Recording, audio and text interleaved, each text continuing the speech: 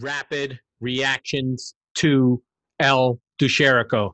I have not consulted with Mike on this. I have not consulted on anything with anybody anywhere. But all I can say is typical fucking City. Typical, typical, typical. City came out. I'll do the lineups really quickly. City came out in a 4-4-3. Laporte, Diaz at center back, Walker, Cancelo in the fullbacks. De Bruyne, Rodri, Bernardo Silva, Ferran Torres, Gabriel Jesus, and Riyad Mahrez.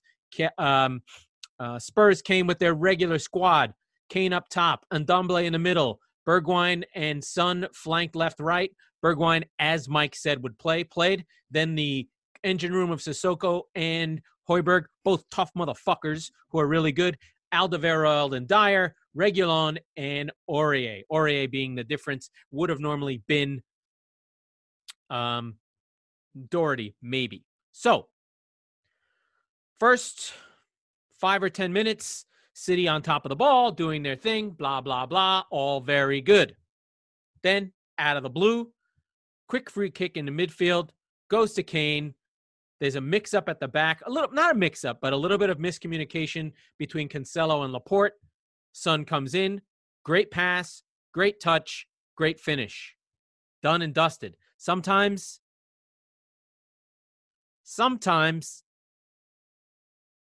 Ederson would make that save. That's the kind of thing we need for City to get through. But there it is.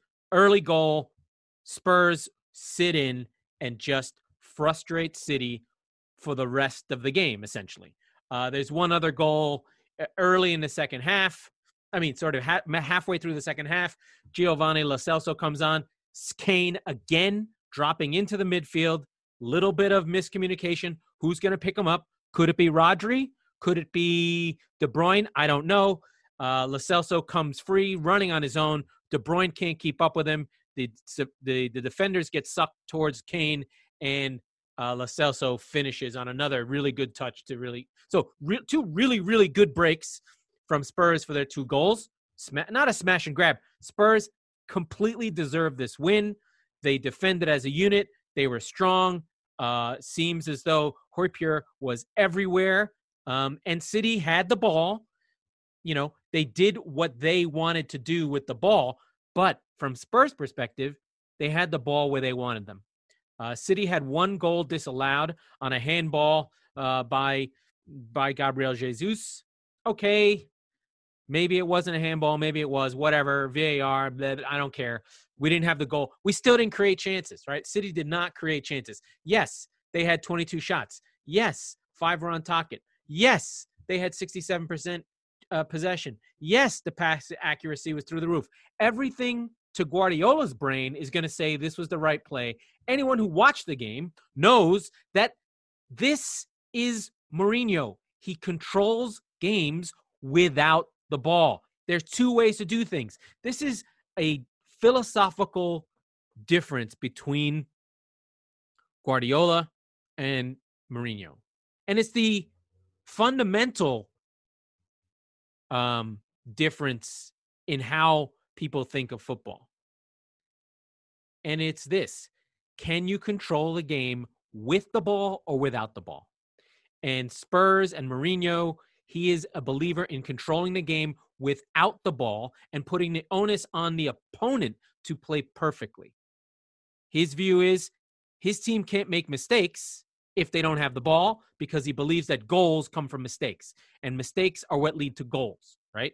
So he can control the uncontrollable by not having the ball. So that's his belief, that it is a reactive way to play. And when things go wrong, you go quickly, you move the ball quickly, you run quickly, and you let players that are fast, clever, and with skill score goals. Pep's way is the orchestral, beautiful way, where 11 players play in unison. Much more difficult because you have the ball. And if you make a mistake, it goes wrong. The problems City have are that orchestra needs perfectly fine tuning, and it's missing its greatest players. It's missing Aguero. It's missing David Silva. It's missing Fernandinho. City don't control games. It is a bad cover band of City. The thing I look for that I don't see, what is the goal that City always scores? The cross across the 6-yard box to the back post. I have not seen that ball played in a year. How do you think Raheem Sterling got all his goals? He'd be at the back post. We're blunt. There's only one creative outlet in Kevin De Bruyne, and he can't do everything. And other players are not stepping up or don't have the skill. David Silva is not walking through that door. He is a generational talent the likes we'll never see again. And City have neglected this idea of having a striker. I don't know why they thought Riyad Mahrez was what we needed. I don't know why they let Leroy Sané go. I don't know why we never got another striker. It's not like Aguero isn't injured all the fucking time. And so we don't have the horses. Somehow, the team that scored 198 points 18 months ago is just gone. They're just lost. And for over a year, last season was super duper frustrating because from the metrics perspective, City were creating chances all the time and just weren't finishing any of them. I think Gabriel Jesus led the league in unfinished chances. And, our expected goal difference per 90 was the biggest in history, 1.5 goals. And now we're not even creating chances. Now there's just nothing. There's not even the idea. So now we're not creating chances and we're giving up and getting hit on the break. So we've had to shut up shop defensively to protect from those counterattack goals, but now can't score. And Spurs, listen, Mourinho's got this.